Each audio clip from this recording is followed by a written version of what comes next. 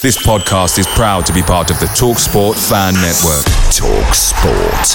Powered by fans.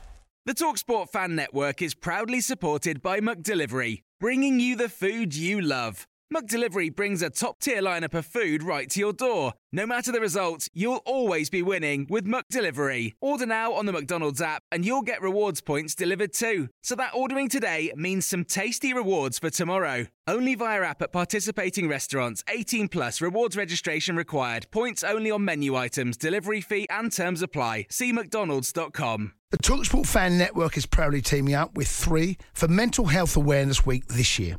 Beyond the pitch, beyond the results, we're here to connect fans, getting them to embrace the highs and lows of supporting your club, because we're not just fans, we're a team.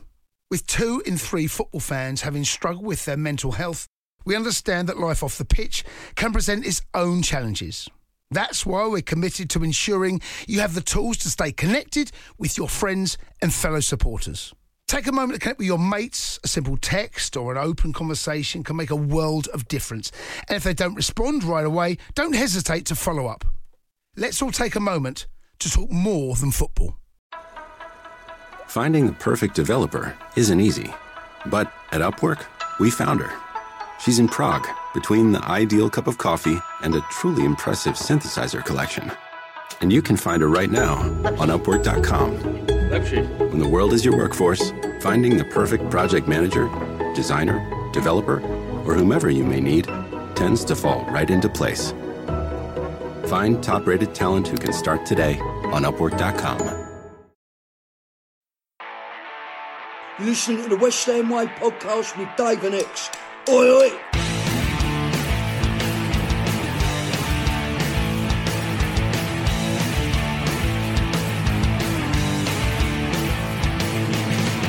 Good evening and welcome to the West Ham Way podcast with myself, Dave Walker, and serial YTK blogger, ex-WHU employee.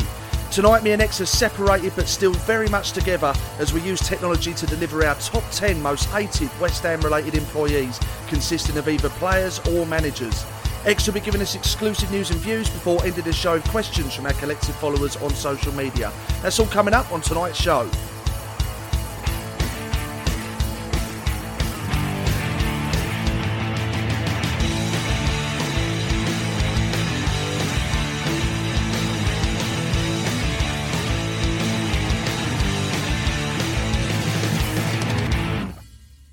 This podcast is proudly in association with Pitch Sport Football, the app that allows you to interact with other West Ham fans, pick your starting 11 and participate in fan time videos. This app is absolutely free, so like me and X have done, get yours downloaded.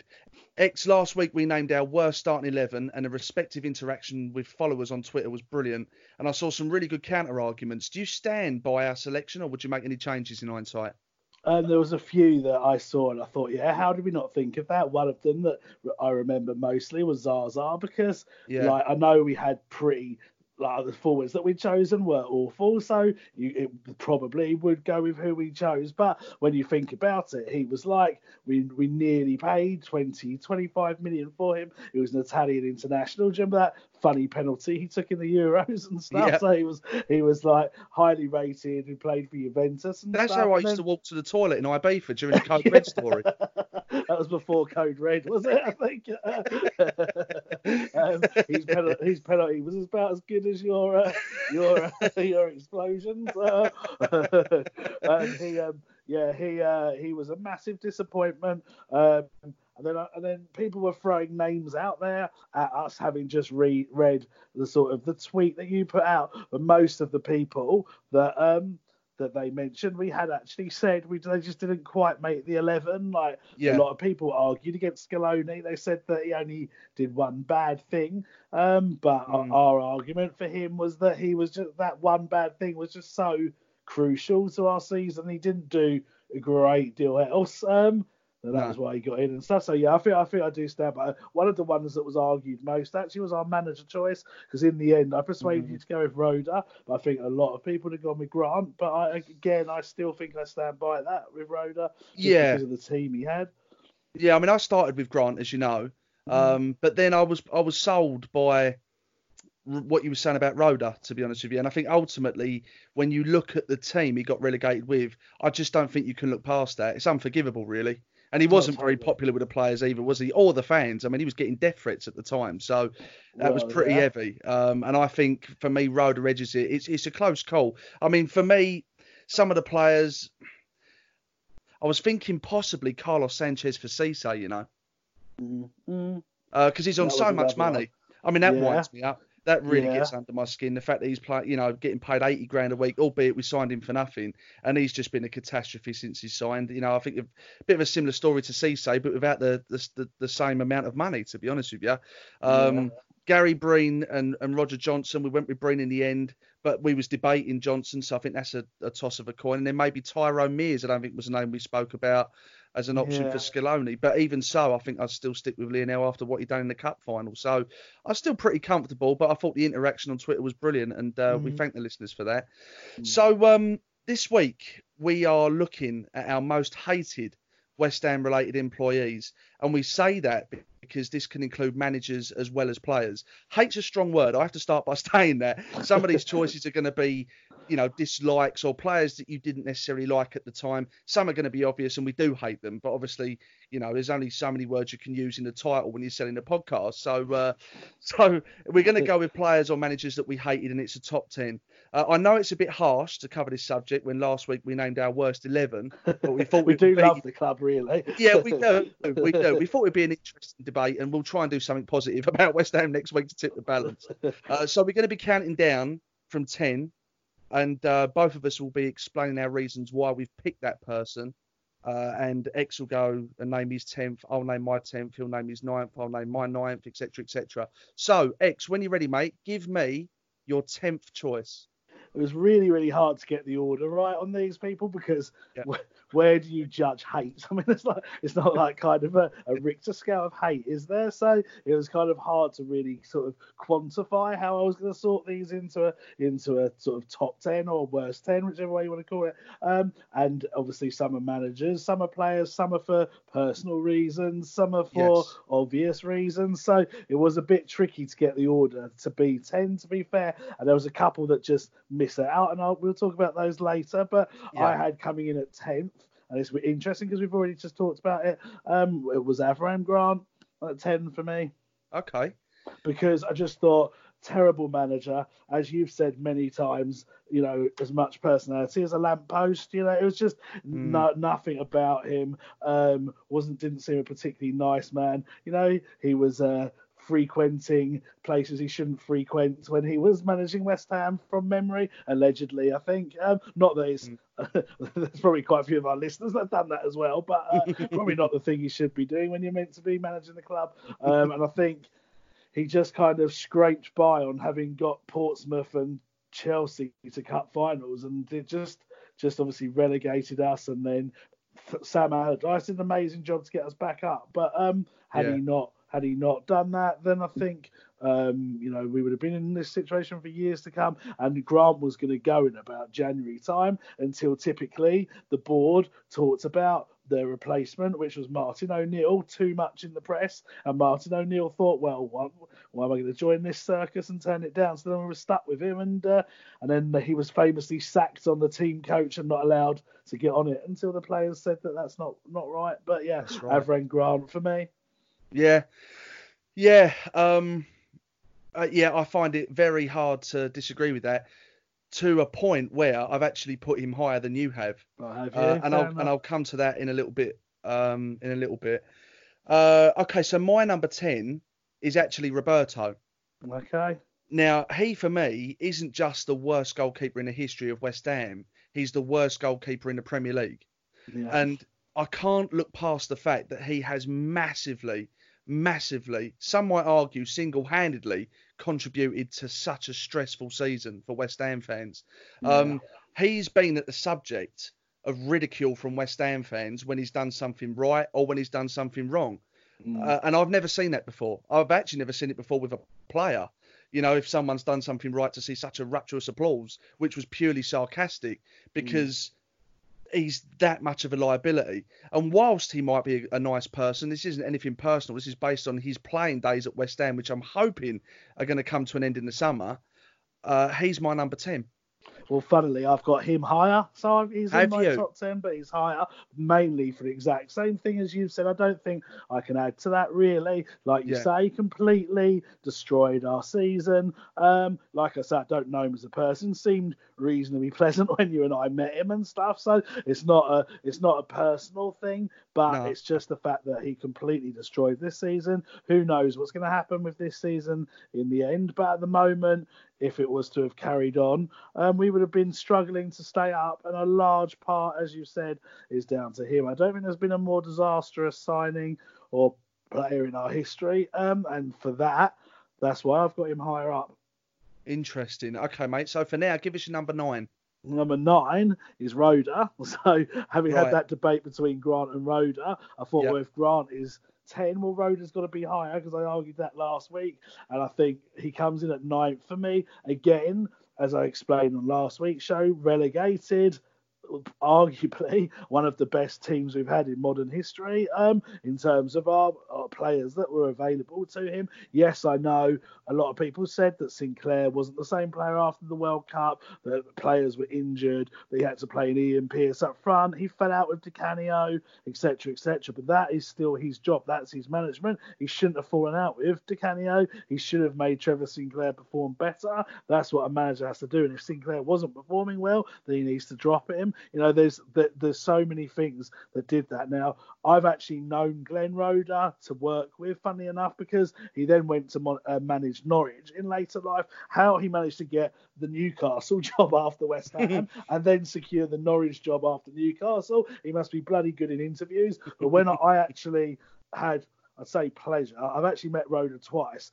Once was at West Ham, when I went to this sort of meeting with him at the club, and it was the club were in near relegation, and someone said, you know, we pray every night, we stay up, and he said, yes, please pray for me, whatever you do, I want everyone in this room to pray for me and the club to stay up. And whilst I think it was kind of a joke, it was a bit weird. And then also I put my hand up and I said, Glenn, I don't think Di Canio should take corners. I don't know if you remember, he used to take everything, and like they were no good. And I said, I think Carrick or Joe Cole would be better because they got more whip on it. And he said, you try telling Di Canio to not take corners. And I went, mate, you're the manager. That's your job. Is that right? And then I met him at Norwich.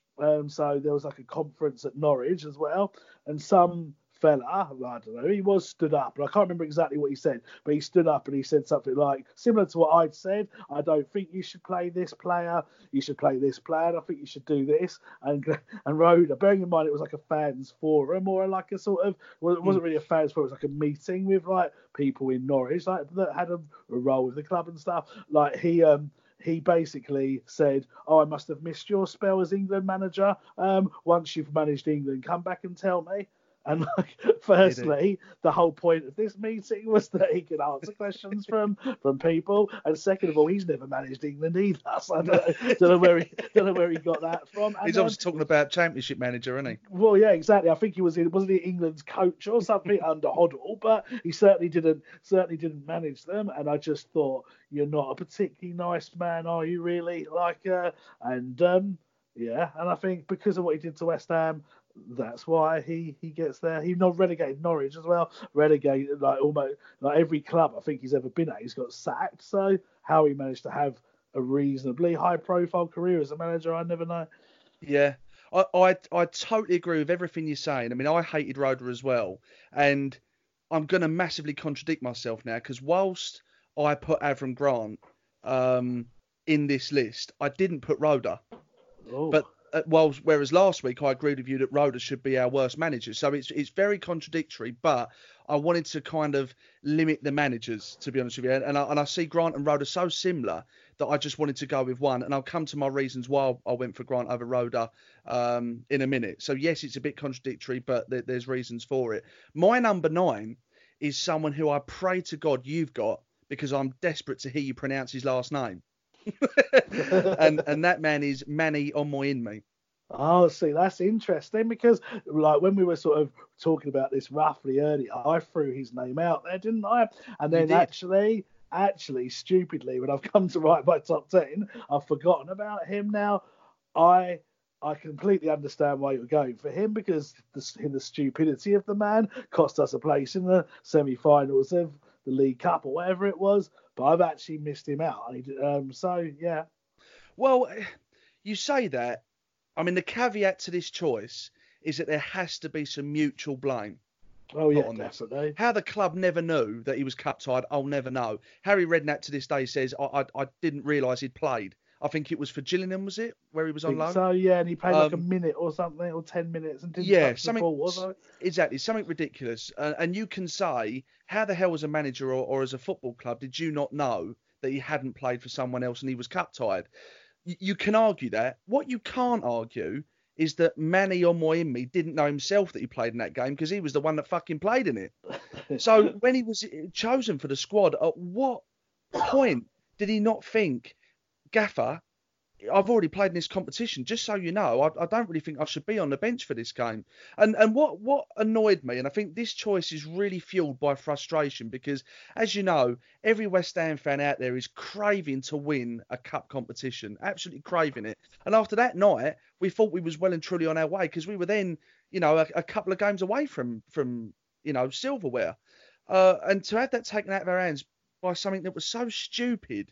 We were lucky enough, really, in my opinion, to get the replay at home. Yeah. We could have had that played away and would have been even tougher. Lo and behold, we got the replay at home, which I thought was fortunate enough, and then we went on to lose it. But the reason I think we really, really missed out that season has to come down to Manny Omoyimi. And what's annoying as well is that he was a player that went on to do absolutely nothing for West Ham. If it was Paolo Di Canio at the time, you could let it slide because of what he then became to be to West Ham fans. But Manny Omoyimi, I mean, I think he played 6 minutes in that game as well. Yeah. 6 minutes of stupidity that you can't take back. And it was just another frustrating reason why this club haven't won a trophy in 40 years. So Manny's my ninth. Okay. I was actually at the game when he scored 2 goals for West Ham. Can you remember what game that was?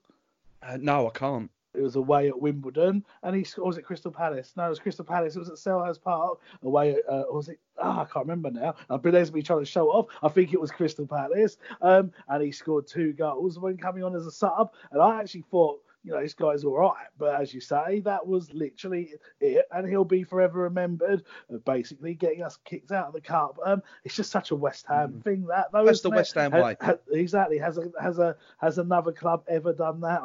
Not that I can remember anyway. And then to go and lose the replay is so typical. Oh, mate. Yeah, I kind of regret not putting him in now. But that was more forgetting rather than out of choice. And now when I say who my 8th player is, it seems a little bit harsh considering that Manny hasn't made it. So, go on. All right. So my 8th player is Florin Radicchioiu. Now, okay. I don't think you're going to have any players that's as harsh as my number 8, but yeah, I'll let you continue. Okay. Well, wait till you hear who just missed out on the top 10. That is going to send shivers down our audience when I tell you who that is. He just missed out. I thought I can't put him in purely because of what he did for West Ham, but it's what he did to me. But I'll say that afterwards. But the reason I put Florin Radicchioiu in, there's a number of factors.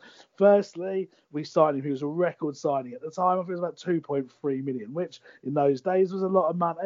He came with a massive pedigree of having scored in the World Cups, and I think he was playing in Spain maybe for Espanyol or something like that. And he came with a really good track record. I thought we've really got a top class striker on our hands. Started off all right. I think he got a goal against Sunderland and Manchester United, I think. But I think within his first few days in pre-season, he got smashed with an elbow now I've got the name John Gittins in my head. I don't know if I thought he was a git at the time, which is why that's in my head. But playing for Torquay, now I can't say if that's actually factual or not, but that's the name floating around in my head at the moment. And I think it put him off English football. And then obviously we had the away game at Stockport in the Cup where Ian Dowie famously headed that own goal, and he was refused to play and was in Harvey Nichols instead. Yep. And I just kind of think to myself, it was just such a disappointment, that much money, and the fella can't even be bothered to turn up and play for us. And then obviously we shipped him off to wherever it was that he went after. I think he might have gone back to Espanyol or there via someone else. And yeah, just a massive disappointment. I contemplated Javier Margas as another one because, again, he was very similar. Brought in as a World Cup player, dyed his hair red, I think, for us at one point. No, I think he went missing, jumped out of a hotel window, went back to Chile, and then went missing and then came back and dyed his hair red and actually claret and actually played a few games for us. And funnily with him, if you go to Chile, apparently he's got hotels there, and if you say that you're a West Ham fan, he lets you stay for free. Whether that's actually proven or not, I don't know. But do you have to exit through the hotel window? Yeah, possibly. But maybe if anyone out there has ever stayed in Javier Margas' hotel, they can tweet us on Twitter and let us know. But yeah, for me, 8 is Florian Radicchiotti. Interesting. Okay, so I'm not comfortable with my choice at number 8, but I feel it's got to go in there to bury some demons and to get some closure. Right. I guarantee that this man I'm about to mention won't be in anyone's top 10 on the planet, okay? But that man is Don Hutchison. Deadly Don, and I'm so sorry about this. Let me explain why he's in. Mate, you've been pestering him to come to our events and stuff. But see, this is, again, the caveat to this is that after, well, I was going to explain after I'd told you what my choice was. But yeah, so look, I've spoken to Don recently on a few occasions. Lovely, lovely, lovely fella, and we'll be doing a pre-match event for us. He's agreed it. It's just all about timing. So he's a real lovely fella. However, back in 94, 95, I think, it was definitely during his first period with us. Those were the good old days where you could go down to Chadwell Heath and watch the players train. And then at the end of the session, all the kids would run on with their autograph books and then go and meet their heroes. And 99.9% of the players that I'd met were brilliant, absolutely brilliant. Now, you've got to remember, I've got to be about 10 or 11 at this time. And I've run on, got a couple of autographs. And granted, Don was talking to someone, right? And it wasn't a fan, wasn't a bystander. It was someone to do with the club. So I don't know what that conversation was about, but I've walked over to him with my little autograph book on my own. And it must have been the excitement and the adrenaline of a typical 10, 11-year-old going up to meet one of his heroes. I interrupted the conversation, right? Which in hindsight, you shouldn't do, but I did. His reaction was, for fuck's sake. And he turned round to me and he went, "Can't you see I'm fucking talking?" And I swear to God, my fucking jaw hit the ground. I think I might even have dropped the autograph book in absolute shock. And from that moment onwards, I turned around and just walked back to the touchline. He didn't stop me. I just walked straight back to the touchline. Obviously didn't get his autograph. But from that day, I had a real issue with Don Hutchison. Did you cry? So that's a personal thing for me, huh? Did you cry? Be honest, when you were trudging back. With guys, unquestionably. I was shell-shocked. I was absolutely shell-shocked. I don't think I could talk for about 20 minutes. And I was gutted. So for me, that's a personal thing with Don. However, and just to reinforce the point, he is a very, very nice man. And no doubt will be as mortified to hear that story now as I was back then. And he's a top fella, Don. But back in that day, yeah, he was an absolute prick.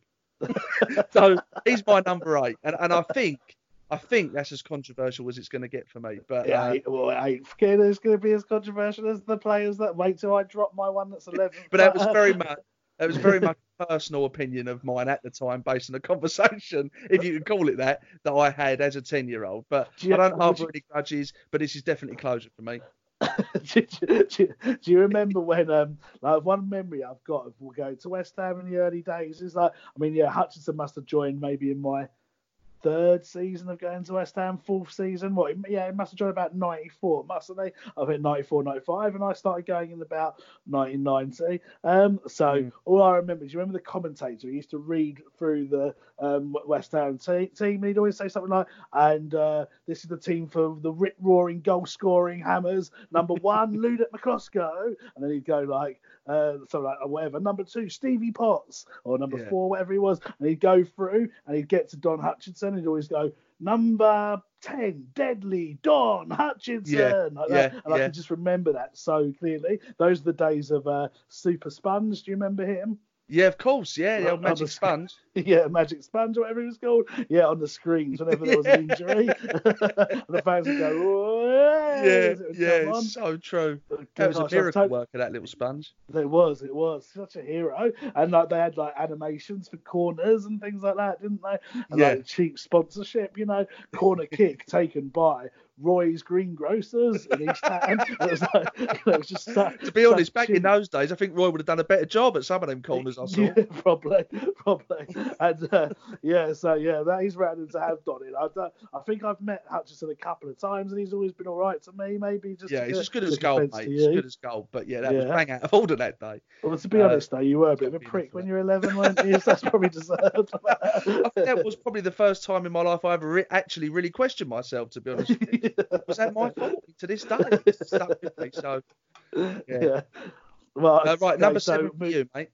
Right, now this is going to be really controversial in the sense that he probably would be higher in most West Ham fans' list. And when you hear that Roberto's actually finished higher than him, you definitely think it's controversial. But I've gone 7th place, and I've gone for Frank Lampard.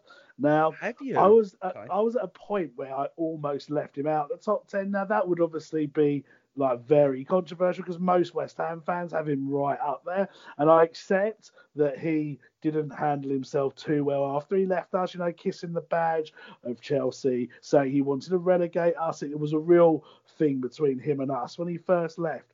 But I actually knew Frank Lampard when he was at West Ham. I was talking to Neil Finn. We had him on the show. Went to a house party with him and Neil Finn and random people because they're a couple of years older than me. House party friends. Yeah, exactly. House party friends. Ooh. And I actually knew him, and he was a good lad then. And I've been out with him a few times, and then obviously he played for West Ham. We kind of drifted apart a bit, and then he went to Chelsea, and all of this happened and stuff. And so I did hate him. I can remember when he got sent off in a game against us at Upton Park. It was one of the funniest things ever. And it was a harsh red, I think, as well. And obviously when Jimmy Walker saved that penalty from him, I was there as well, cheering and so on. And I've never really, at the time, I really hated him. But did you hate him when he was at West Ham, though, X? No, not well. Was you caught up in the hype? Was you one of those people that was slaughtering him week in, week out? And if you was, I'd like to know why.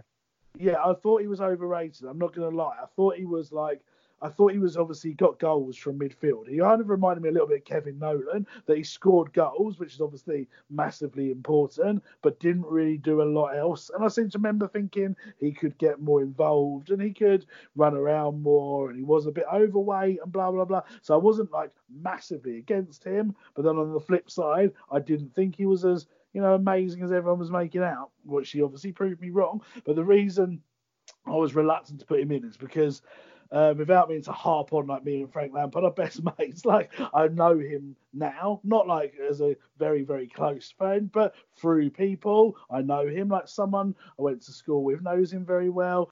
He's actually a really, really nice fella, like a really, really good bloke. And like, the opposite to what you say of Don Hutchinson, he's got a lot of time for people. He's actually very decent. His dad runs the Nightingale pub in Wanstead.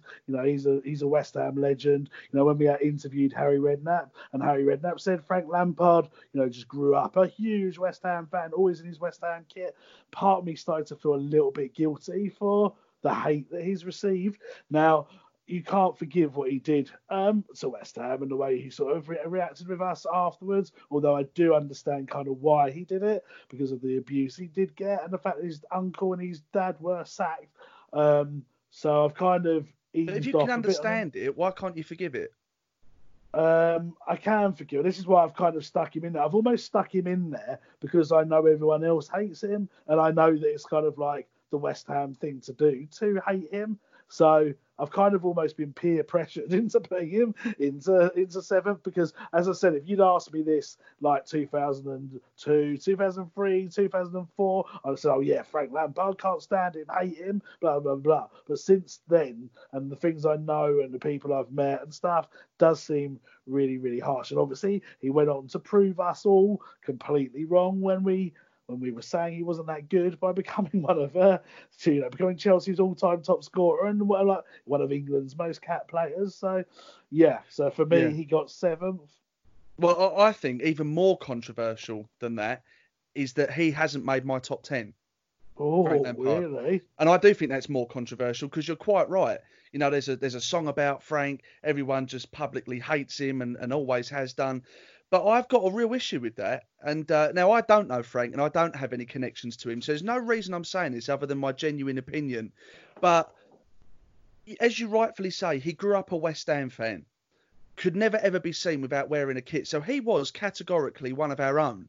He was also one of our own whose dad was a West Ham legend. Now, for that reason alone, you know, second highest appearances for West Ham ever. When his boys come through the ranks, you've got to get behind him 110%. Well, this is why it's so odd, because you think about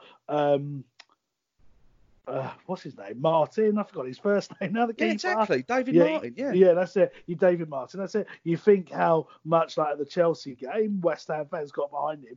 A, because Roberto was so shit, but also because he was Alvin Martin's son. But yeah, exactly. And this is a dream come true for him and his dad. And to watch that love for West Ham get sucked out of them by West Ham fans, I think it's a heartbreaking story. And the thing is, you know, you can say whether it was justified, the stick he used to get years ago when he was playing for West Ham. You know, I don't think he had time to develop and show glimpses of the player that he could become. You know, I don't think he was that bad for West Ham. In memory, all right, he might have had a few games where he looked a little bit overweight, etc., but he was always prepared to play. He was never missing, scored some decent goals, created some decent goals. But because he had family ties to the management of West Ham, he was constantly ridiculed for it. And the thing that needles me about this is that the human aspect of you, whether it's me, whether it's you, whether it's Frank Lampard, even if you love West Ham, let's say I played for West Ham now, and my dad was a West Ham legend, and he was part of the management staff there. And week after week after week after week, I'm prodded with a stick, treated like shit, and my dad sees me treated like shit. Sure as anything, you're going to react. It's human nature. Especially when you think it's unfair, like Frank Lampard Sr. would have thought, because they were constantly busy telling West Ham fans that this kid has got a big future in the game. But rather than show a bit of patience and a bit of loyalty to Frank Lampard Sr. and get behind this kid, we just decided to slam him week after week and drain the love of West Ham that he had out of his veins. Well, and I'm ashamed by that. And ultimately what happened was the lack of patience that we were prepared to show him bit us in the arse, because he developed into one of the best players this game has ever seen. And yes, he said some stupid stuff when he joined Chelsea, but can you really fucking blame him after all the shit that he's had to take? Can you really blame Frank Lampard Sr. for not wanting to do a pre-match event for us or come on our podcast? Because he's like, fuck West Ham. I've given my life to you and I gave my boys' life to you, and you shit on both of us for no fucking reason. So I really strongly feel, and I know I'm in the minority, that our treatment of Frank Lampard was embarrassing, to be quite honest with you. And he's nowhere near my top 10 for that reason. That interview that's famous now on YouTube where Harry Redknapp was doing a fans forum thing, and I think Mark Reaper might have been there, and Frank Lampard's there, and there's someone called Peter Story who apparently sounds exactly the same as me. The amount of people that have messaged me asking me if I'm Yeah, well, the thing is, Peter's story would be about, well, he must be about 70 now, I'm guessing. So, like, if you actually saw me, I'd like to think I'm a bit younger than that, but I'd look a bit younger than that. But, yeah, if you remember back to that interview where some fan, now apparently that person that asked that question was actually one of the dads of one of the players he said that should be in the team over It's Lampard. not Scotty Cannon. Yeah, that's it. Scotty Cannon. Scotty Cannon's dad, apparently, was the one that asked the question. Right. So obviously he had a bit of family bias by asking the question to someone who was apparently giving family bias. But anyway, you see that interview and it is absolutely awful. You know, Lampard's sitting there as a 17, 18-year-old, and he's got that fan saying that to his face in front of an audience like that. Must have been crushing when you've just broke through to your boyhood club and so on. And I think, you know, the fact that Redknapp said something like, mark my words, this guy would go right to the top, right to the very top. And I'm actually pleased for Lampard as a person and for Redknapp that they were proved to be right on what they said, because, you know, he did get to the very top. Didn't he come second in the Ballon d'Or or something one year, and only lost to, like, Ronaldo or Ronaldinho or player. someone like that. Yeah. Chelsea's all-time leading goal scorer in his from midfield. Incredible. So I think, so for me, I put him in, but I think mine was more peer pressure because I know West Ham fans would have him in their teams. But I think, as I said, as a person, he definitely doesn't deserve it, which actually takes me on to my next person who I feel. Hang on a second. Hang on. So my number 7 would be Avram Grant. And you've already covered that. I've obviously put him a little bit higher than you. For me, absolutely infuriating to watch. No motivation at all. I mean, I go back to the West Brom game as an example. We were 3-0 down. I was there. And then it was the game where we drew 3-0 and actually could have won the game at the death. And it was quite a famous story that at half-time, there was this almost Braveheart speech from Scotty Parker that just galvanised all the players, which ultimately turned in a fantastic second-half performance and got us the point. But the whole time he was doing that, Avram Grant standing there doing fuck all. He was absolutely clueless. I mean, I don't want to get personal now, but the way he looked and his whole demeanour, when the ship is sinking and sinking fast, was just beyond infuriating. And I remember Wigan away, just after West Ham absolutely fucking obliterated the toilets. I mean, I've never seen anything like it. Urinals were smashed off the wall, toilets same, electric hanging from the ceiling, pipe work. It looked like a bomb had hit it. West Ham fans, myself included, were absolutely furious. And we're sitting on the coach, the fans' coach, to go home.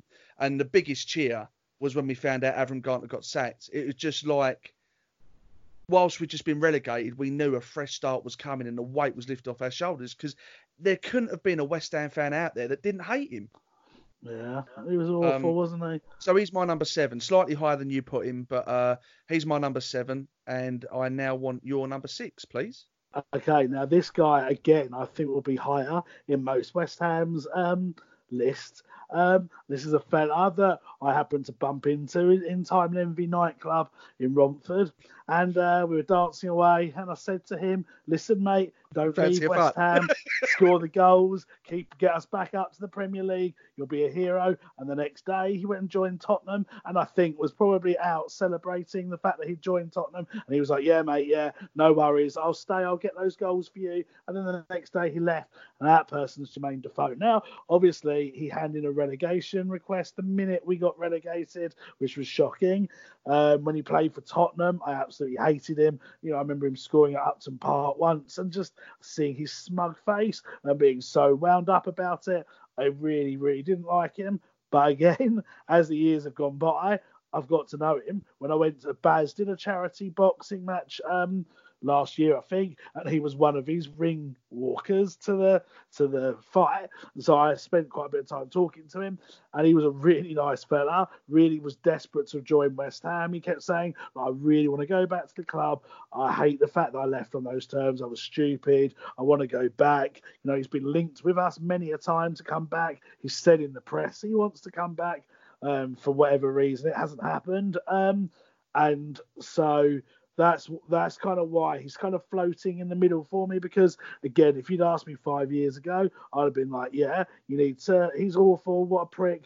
But also what he did for that Bradley Lowry as well, when he was at Sunderland, showed that he had a nice heart in there, and you know that made that little kid's like small life so worthwhile because of the friendship they had. I kind of respect him a bit more after that. So it's hard. It's a very similar story with Lampard. So because of that, because he's been a better bloke in later years, it's excused him being higher up. But then I can't excuse that he put in a relegation request when we got relegated and went on to play for our biggest rival, one of our biggest rivals twice, scoring loads of goals. So, yeah, Defoe is that man. Okay. I'll come to him in a second. I think you'll find. My number 6 is Joey Beauchamp. Now, whilst Joey never played a competitive game for West Ham, what a wasted opportunity. You've just been signed. I think that might have been up there as a record sign at the time as well. It was around £1 million or something like that. Well, I've got him higher up in my list because of probably what you're going to say. Interesting. So. I think he would have been higher if he would have played and then meant something to West Ham and then gone. But for that reason, he's probably stuck at 6 because he didn't kick a competitive football for West Ham. But what a wasted opportunity. The frustration I almost feel for him. You're coming from Oxford and you're having a wobble about playing for West Ham United because reportedly the traffic is too much trouble. I mean, it's just incredible. And what infuriated me about him at the time was that whole saga made West Ham a laughing stock. Yeah, and also Billy Bonds, West Ham's biggest club legend, signed the player, and Billy Bonds apparently, so Joe Beecham, came into training and said to him and Redknapp, I made a mistake, blah, blah, blah. And when they was talking about his journey from Oxford, I think Redknapp told the story on our podcast, and he went, no, you didn't, you wanted to take this junction, that one. And they thought they meant about his actual route choice. But it turns out he meant that it was too far to come from Oxford. And when you've just said that to the club's biggest legend, who's just paid over £1 million for you, possibly our first ever £1 million signing as well, if I remember correctly. I might be wrong, but possibly. And he goes on to treat the club and the manager with that little respect. And it wasn't long after the Billy Bonds then left. So, did this play a factor in it? Maybe, undermining the manager that much. We ended up having to sell him on to Swindon and getting Adrian Whitbread in return as well, who wasn't awful, but he wasn't the greatest of players. And, just the whole saga. That's why he's higher up for me. I mean, it was a joke. Like I say, it embarrassed the football club. It frustrated the fans because obviously you hear about this signing for that amount of money. You're excited to see him play. You're frustrated and angry for him that he's thrown this opportunity away to really make something of his career, a career that actually tailed into nothing. So God knows what he thinks when he looks back on this now. But you know what speaks volumes about him as well is that when he done a U-turn and didn't want to play for West Ham, he signs for fucking Swindon. Now, Oxford and Swindon are like the West Ham and Millwall, West Ham and Tottenham. They despise each other. Yeah. So what is going through his head? I don't know. Everything about Joe Beecham is a disgrace, to be honest with you. And I'd love to hear what he's got to say about it in hindsight in this day and age and what he's up to and even how he thinks his career panned out after that choice. But for me, he's a number 6 for me. Of him. I think there's an interview of him on YouTube. I seem to remember watching. I've randomly stumbled across it because I think obviously this season Nathan Holland went to Oxford, Marcus Brown went to Oxford. They've got Hall that used to play for us. So there's a bit of a connection with West Ham. Martinez was on there. So I think I was randomly looking up Nathan Holland at Oxford, and then somehow it came to Joe Beecham, and I think he spoke about it. And I think he said he doesn't regret it because in the end he went back to Oxford via Swindon and became one of their legends. And he says sometimes he thinks... means a lot. Well, yeah, so he said sometimes he thinks like he might have, got in the England team had he stayed at West Ham and actually played in the Premier League, but he doesn't regret it because his happiness is more important to him. Something like that. The interview's on YouTube and it is actually worth listening to. But like you say, he'd be a great person to interview on the podcast or something. It would. Your number 5. Right, my number 5 is Roberto. So, wow. So you have put him high. Mate, I just like the frustration he caused me, and I feel bad because the player can't help being rubbish. He doesn't choose to be rubbish. He obviously wants. It's not like he was deliberately being rubbish. He doesn't pick himself. He's obviously a fairly steady keeper at some point in his career because he's played in the top flight of a number of leagues. So he's not like. It's not like the equivalent of sticking me in goal, but to have that bigger effect on our season. If we got relegated, which, could still possibly do if whatever happens with the football season, if we do get relegated, he is a large factor. And getting relegated for West Ham in the current climate in that stadium is an absolutely awful thing that could happen. And he, plus other factors, of course, the managers, the board, and so on, but he is a large factor in that. And that's why. Yeah, no, absolutely. My 5 is Florin Radicchio, so I've put him even higher. Oh, really? Wow, I didn't think he'd go that high. Yeah, because again, I thought he was a pathetic man, and I think that's what fuels my anger towards him. He was always moaning. The players used to get the arse with him. I think Paolo Futre called him a big girl in training once. Dixie I think smelt a rat from the day he arrived and tried to put it on him instantly, which he didn't like. I think there was one game where he wanted to get taken off. He asked the manager to take him off because the players were kicking his ankles. It's just unbelievable. And then to think back in those days, he was on decent money and only really cared about himself, how he looked, whether he was going to get hurt. Never had any respect for West Ham United or the fans when he came here. And ultimately missed the Stockport away game because he was caught shopping by Harry Redknapp's mate in Harvey Nichols. I mean, he just can't make it up. And I just thought, do you know what? Just for the man that he was, he's got to be number 5 for me, on top of everything that you said as well. Yeah, okay, fair enough. So he's at the halfway mark for me. So you're number 4.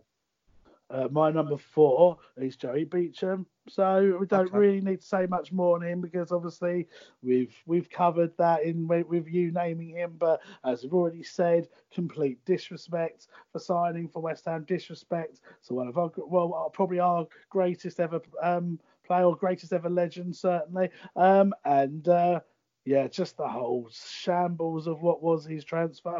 Other clubs must have just been laughing at us at the time. I mean, I was probably 12, 13, and obviously social media wasn't around then, so I don't remember it too much. But imagine if it had happened now. Oh, God, it would just be the amount of piss we would be taken out of us. It'd be horrendous. There'd be memes and GIFs and all that sort of stuff everywhere. So yeah. Trouble is, we're used to public humiliation now. We wasn't necessarily back in those days because there was no social media. True. But you're quite right. My number 4 has also been covered by you. That is Jermaine Defoe. Okay. You played up front with him back in the days. Well, I don't really like to talk about that, as I'm sure you know. But you're quite right. I did play with Jermaine when I was at Charlton, for those who don't know. I don't think there's anyone at Charlton. And he was a phenomenal player, but even as a kid, he had such an arrogance about him, which probably contributed to his success as well. So don't get me wrong. But I'll tell you what needled me, right? One of the key things for me that put him so high was you and all the listeners know how much I fucking despise Tottenham. And in my opinion, if you leave West Ham for Tottenham, then you're dead to me as a West Ham player. We've had this conversation on the podcast before. You've said it about Parker and Carrick, haven't you? I have said that about Parker and Carrick. And do you know what? There are counter arguments for both of those, especially Parker. I don't accept it because my hatred for Tottenham won't allow me to accept it. So that's why he's so high. And in recent times, Jermaine Defoe has had an interview and he said, you know, I regret the way I handled my departure from West Ham. I was young. I didn't know any better. I was ill-advised by my agent. And at this point, I'm thinking, okay, you're talking a good game. Then he says, at that time, my agent tells me I should put in a transfer request. And I'm like, okay, read the next bit. And then he says, at that point, I didn't know what a transfer request meant. Now, this is when I'm starting to get the ump now, reading this. It's like me, I'm about to buy a house, but suddenly I don't know what a mortgage application is. It's a fucking load of bollocks, right? He knew full well what a transfer request was. And I can't remember who he was dealing with West Ham at the time, but he was absolutely shocked and saying, who's put you up to this? Who is this coming from? Because as it stands, no clubs are even in for you. Why don't you just wait for a club to come in for you and then we'll look at it? But by putting a transfer request in, you're making it publicly known that you want out. We're going to be subject to losing more money than we'd want for you because we had more power than before we had to grant you the transfer request. But he's still stuck by those guns. And then obviously that was a shit time for West Ham. And he went to move to fucking Tottenham. Now, 100%, he's older now, he's wiser, he's maturer. I think he's more grounded. Everything that he did with Bradley Lowe proves that. And you can't take that away from him. And as a man, he went up in my estimations there. But I'm basing this on how I felt at the time about Jermaine Defoe. And from a footballing perspective, how I felt about him ever since. And that's why, for me, he goes higher than how would you have felt if he did come back to West Ham like those times where he'd been linked and then he scored, you know, quite a few goals for us in the second spell? I mean, to me, it would never necessarily put to bed what he'd done. I mean, you don't forget things, do you? You might turn a blind eye and you might be prepared to move on.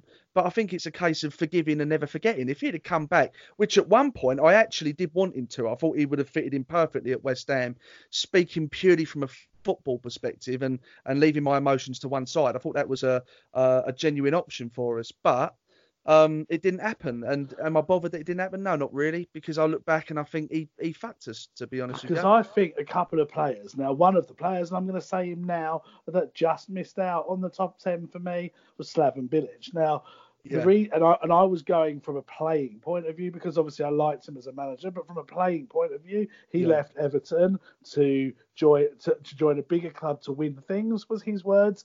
He was playing for us, and he was brilliant when he played for us. One of the best centre backs. I think his leaving quote was even a bit more damning than that, mate. You know. Yeah, it was something like he wanted to win. Everton are a bigger club; they got more chance of winning things, something along those lines. But it might have been worse than that. And he just abandoned ship on us, and had no remorse about doing that at all. And then we welcomed him back as manager, and all was kind of forgotten. And another one, which is controversial, is Joe Cole. Now whilst he said he didn't want to leave West Ham, he did, and he joined Chelsea, and he became a bit of a Chelsea hero for a while. But because he came back to West Ham, I think that kind of smoothed over it a bit. And there was quotes that he used to check West Ham score and be disappointed when they lost, whereas Lampard was happy.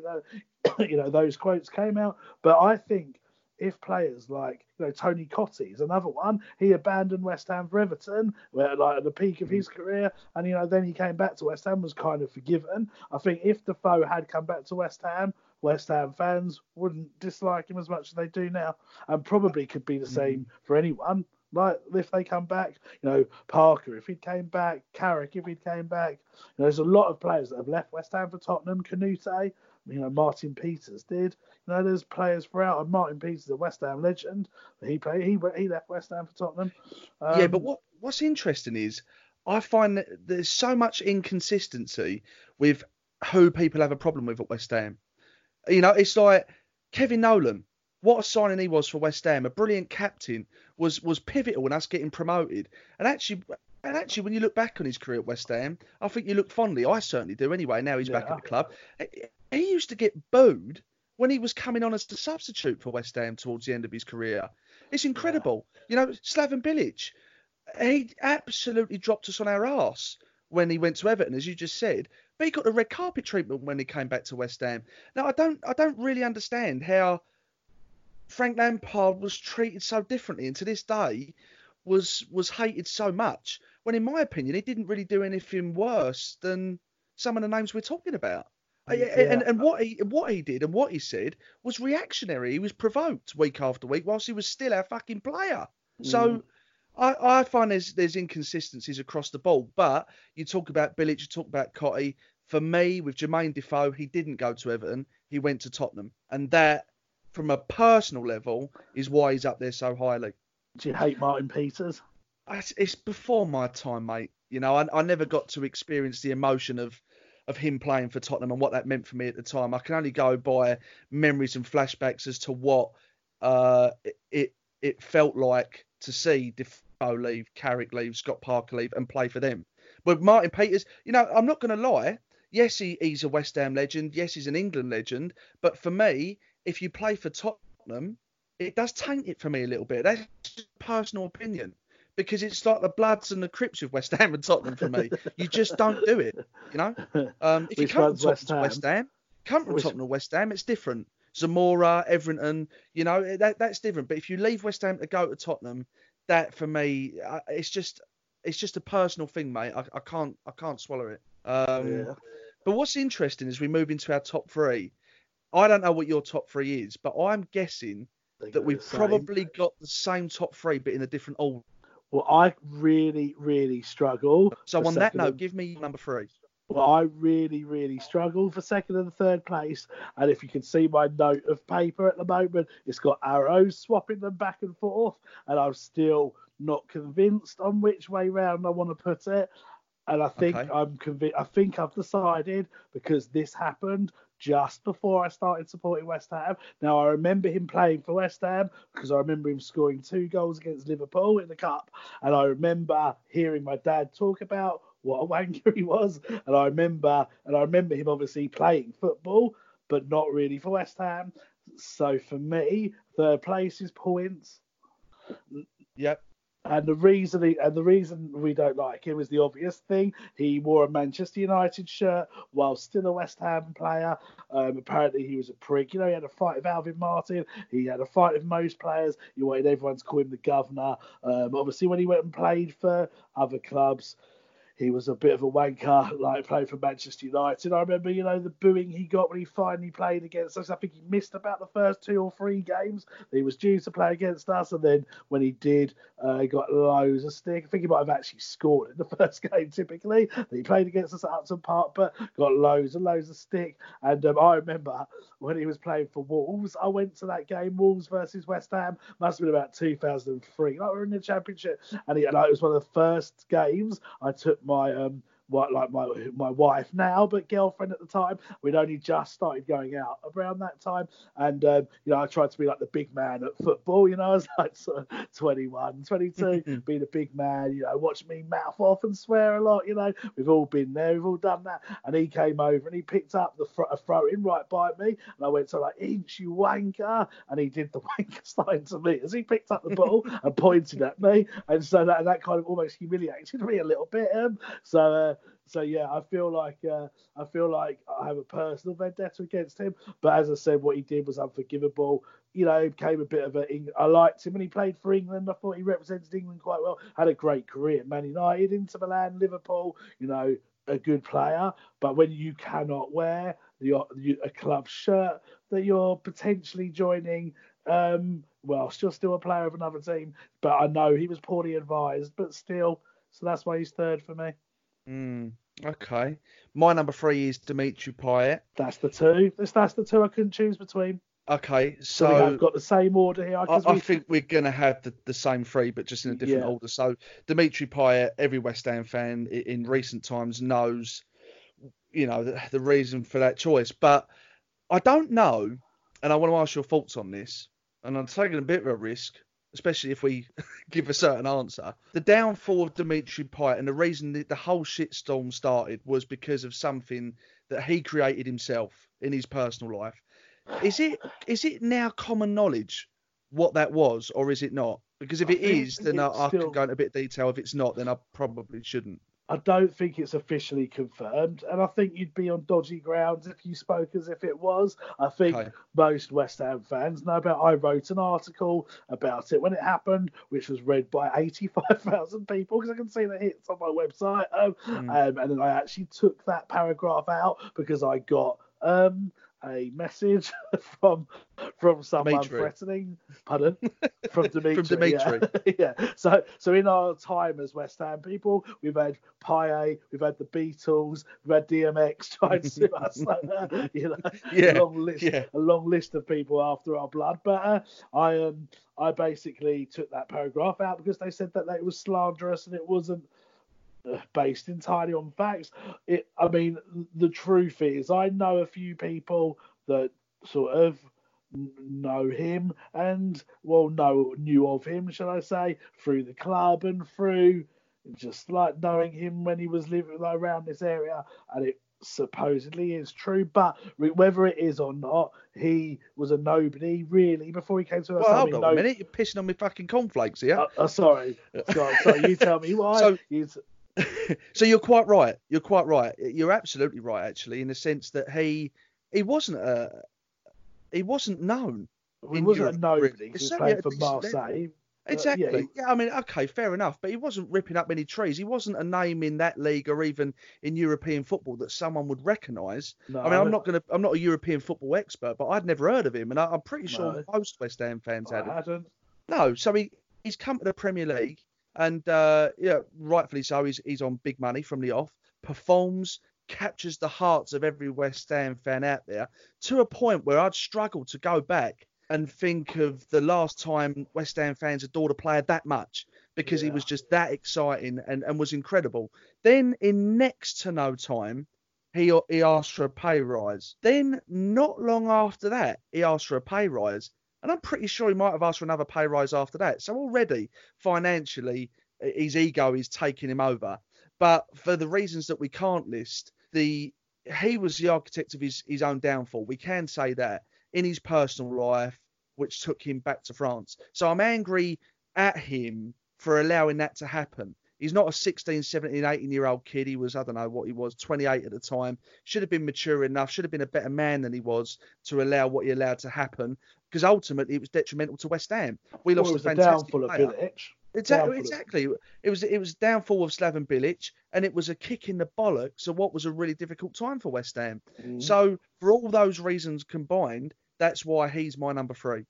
Okay, I mean, I can't argue. Like I said, I was so torn between him and Ince and the papers, got arrows going back and forth because I literally couldn't decide. But as I say, I think because Payet affected me more, like, because Ince happened just before I started getting into West Ham, because Payet affected me more, and I know the effect it had on, because he was so instrumental in our last season at the Bowling Bing special. So for that, I thank him, and I've got special memories of it. So many good away games. I was at Old Trafford when he scored that free kick and things like that. So many good memories. I was at the Everton game where we won 3-2 and came back from 2-0 down. He scored the winner and stuff. So many good memories. However, if he just kept playing, like he got nominated for Ballon d'Or shortlist, if he just kept on playing the way he was playing for us in that second season at London Stadium, things could be so much different for the club now, because I think we would have had a decent season. I think Bilic would have certainly kept his job a little bit longer than he had. We might have been able to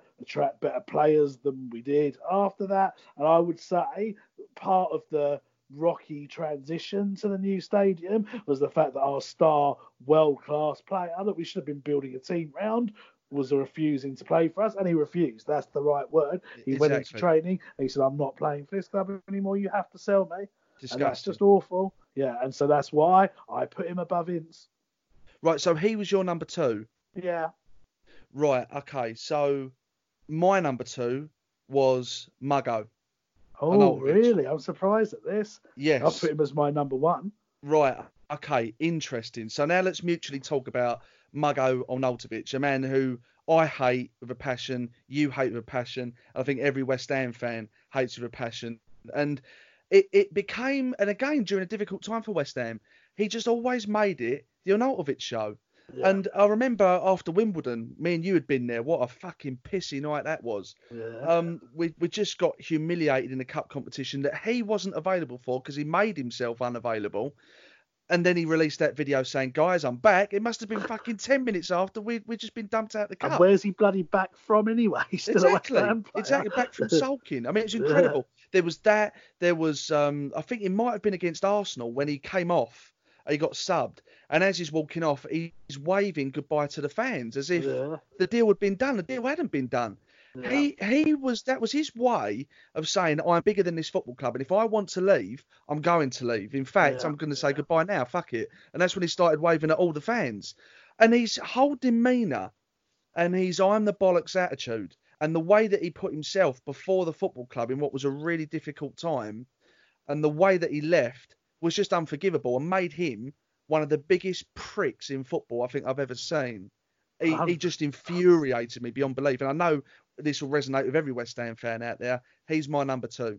Oh, so he was my number 1. And the reason he was my number 1 is because, so obviously my order is Ince, Payet, and Arnautovic. Now, the reason I've gone with him as number 1 is because his brother, another one, just the constant press leaking of his brother, how this club was interested in him, this club was interested in him. Half the time they weren't. His brother was just saying it to drum up interest in them.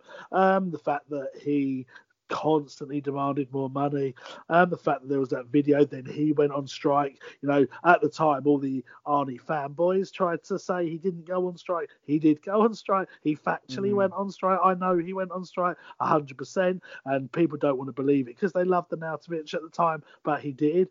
Everyone was like, he's our bastard. We love him. We need him. Yeah, we miss him. I think we could have done it if we'd had him this year. I'd rather him up front than Allaire, if I'm honest with you. So it's not a question of his ability, but his attitude absolutely stunk. And, I think he was just so money orientated, so greedy, so self-centered, and just didn't care what he did to get more money, and is now taking himself to China of all leagues at the peak of his career. Remember, he's not a young lad like in sort of Defoe or Lampard when all these things are happening. He's 29, 30, at the peak of his career. He's taking himself to China of all leagues and places to earn himself shitloads of money and to basically end his career at 29 just for money, because no one cares about the Chinese league. No one's ever going to say, oh, well done, mate, you came fifth in the Chinese league or whatever. It's purely for money. And, you know, even the Chinese league had to bring in sanctions to stop these stupid wages, although I think it doesn't matter because he's already got the deal. But either way, he just, for me,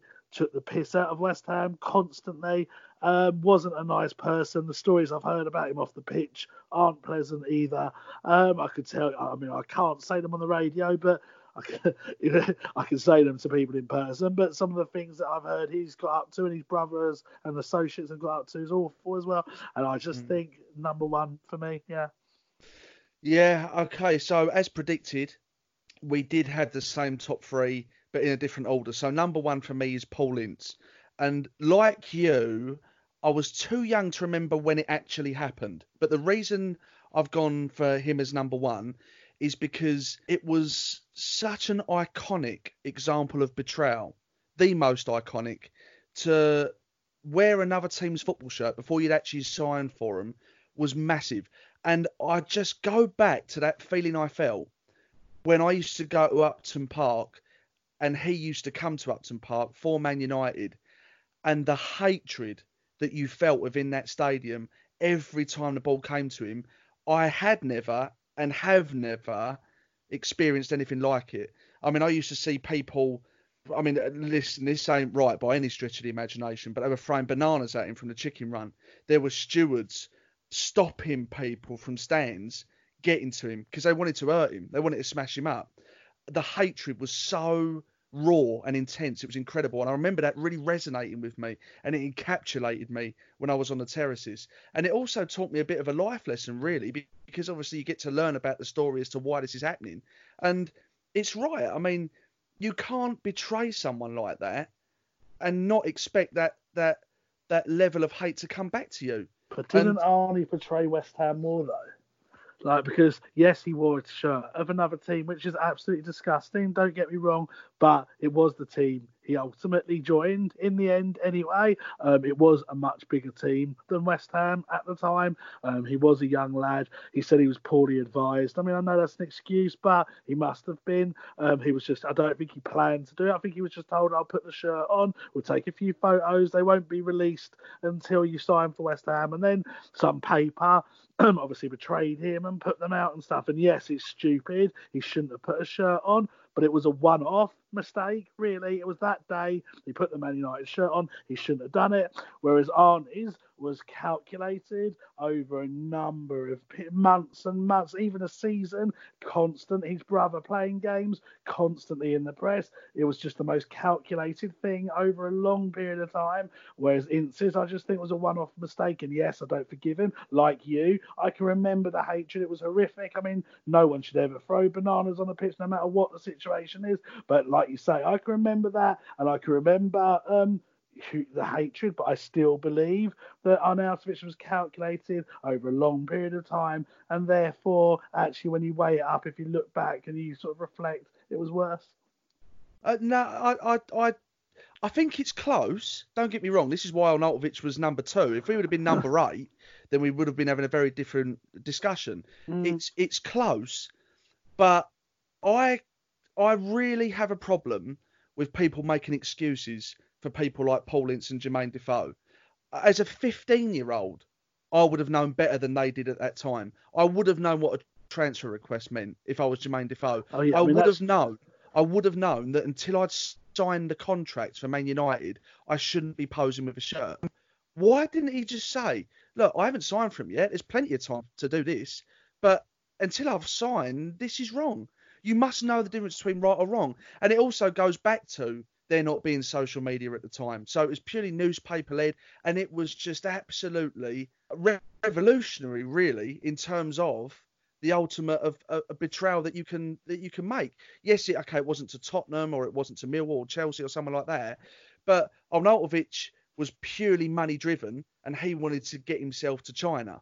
So once he'd left, he was gone from our memory forever. But Paul Ince was always there. He was coming back season after season, and he was also enjoying the hatred. He was used to antagonise fans as much as we was antagonising him. He called you a wank, Stan.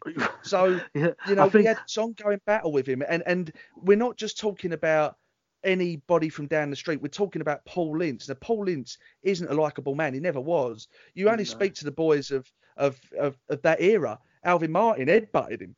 He made his fucking nosebleed, smashed him in because of just how much of a prick he was. Wardy will tell you the same. This was an arsehole of a bloke. He was a wrong 'un. He was a horrible fella to play with. The person and what he did and how revolutionary it was. He was like the pioneer of creating that level of hatred by something so stupid. But when you look at the sort of fella he was, X, I don't think he gave a shit. He'll tell you now that he might have been ill-advised or whatever. I don't buy that. If someone tells you something, you know the difference between right or wrong, and he chose the wrong option, and absolutely he, to this day, should be crucified for it because it was a piss take. Oh, yeah, and I 100% agree with that, mate. I do, and that's why he was close to being my second. But I just think, like I said again, with Arnautovic, it was over a year. He was 29. He got his brother involved. At least Ince went on to better himself. He went on to Manchester United. He went on to Inter Milan. He went on to Liverpool. But that makes it worse in some respects. Does it? Why? At least he's leaving for football reasons. Well, because Arnautovic left and he was out of sight, out of mind. He moved to China, he accepted he went for money, and he disappeared. But with Paul Ince, there's nothing worse than someone shitting on you and then you watching them progress into something fantastic. Yeah, but you want them to foul. If Manchester United had come in for Arnautovic and were prepared to offer him the money that a Chinese club were, he would have gone to Manchester United. He tried to engineer a move to Manchester United. He tried to engineer a move to Chelsea. No doubt. So he would have got. Yeah. It's just that he wasn't good enough to get a move. But he didn't go. There's a few ifs, buts, and maybes. Marko Arnautovic, despite being one of the biggest pricks in recent times, maybe he wouldn't have posed with a shirt before he'd signed for that club. Maybe he would have. Oh, he would. But maybe if he was given 20 quid, he would have, mate. Yeah, but mate, you don't know that because it's not factual. We can only go by what actually happened. And I actually think he would have done, but there's a chance he wouldn't have done. You can only judge people by their actions and what they actually did to West Ham. Jermaine Defoe went to Tottenham, said he didn't know what a transfer request was. Bollocks. Marko Arnautovic, purely money-driven, didn't give a shit about West Ham. But when he left, despite who he tried to engineer a move to, he went to China and basically he's going to retire there. And because he's in a different country, different division, will never come back to haunt us. We can move on because he doesn't exist in our eyes anymore. I think he'll play in the Premier League Paul Ince was different, I think. Do you think so? I think Arnautovic will come back. Some sort of middle table, lower table team will take him if they can get a decent deal, if they can get him on 50 grand, be 32, 33, he might be able to give you another season, 2 seasons. I reckon he'll come back to the Premier League, and I bet you West Ham fans will boo him, and I bet you he'll do something cocky. I bet you he'll score against West Ham probably and massively celebrate it, and maybe we'll be changing our top 2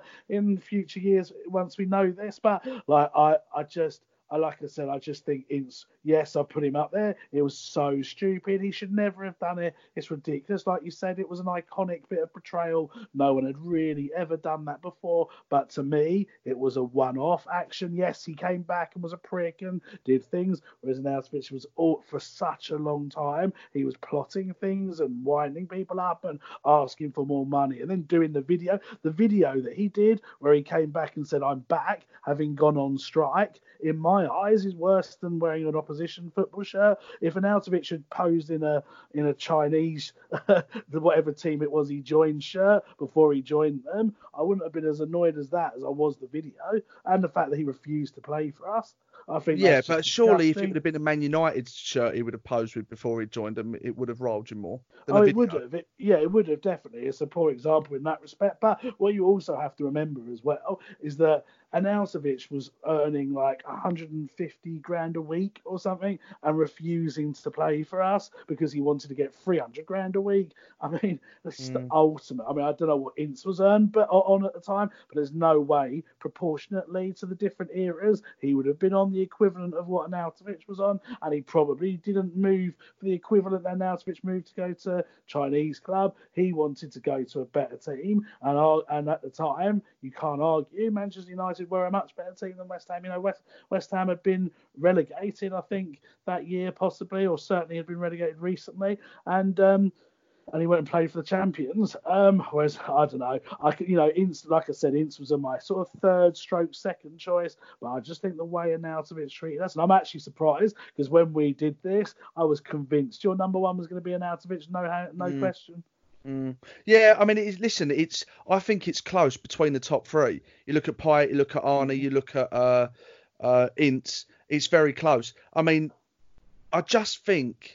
And there is obviously part of it being nostalgic and from memory and being engulfed in that hate at Upton Park, being part of that, and then learning why, and then hating him just as much because people you care about and your own people, your own fans feel exactly the same. You know, there is an element of that stays in my heart and my mind, without a shadow of a doubt. But, you know, I think you could put all three of them in a box of wrong uns, really, because they're all in that league. You know, we've never had a football player in our history, or should I say we've only had one player in our history that's been called Judas, and that is Paul Ince. It wasn't anyone else. It was him. That cut so deeply, but and I do think it was an iconic betrayal. That's what I'm saying. Unfortunately, now with the development of ridiculous wages and money driving everything, people like Arnautovic, it happens really. In this day and age, because there is no loyalty in the game anymore, because people all they care about is a pound note.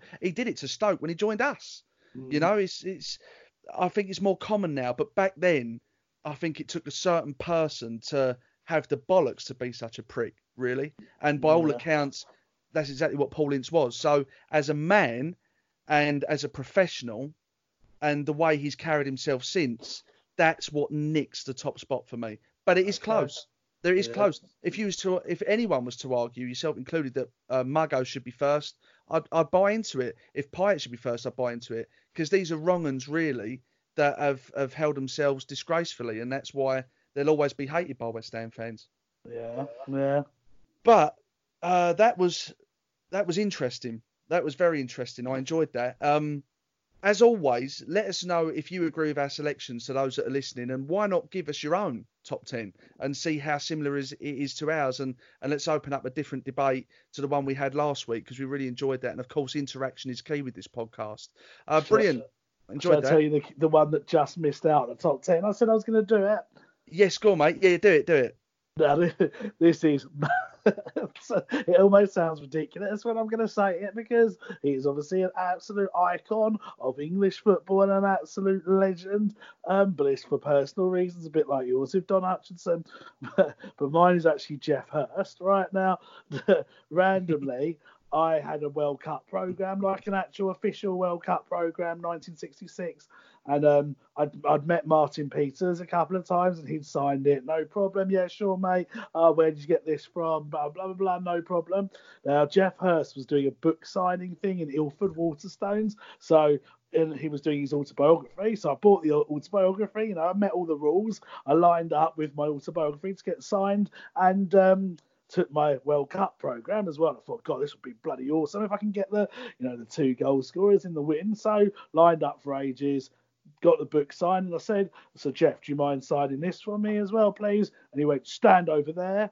And I was like, what? He went, stand over there, like a school teacher. And I was like, okay. So I stood over there, and I must have been stood over there. But bearing in mind, I was about 14 at the time, 14 maybe, 15. I was standing over on the side of Waterstones, just seeing endless people. And then it finishes the queue, and he's just standing there talking to people, and I'm still stood there. And I'm like, what is he doing? So I went over to him, and I said, Geoff, you said you'd do this. He said, I didn't say I'd sign it. I said, well, I've been waiting over there. And then he goes, I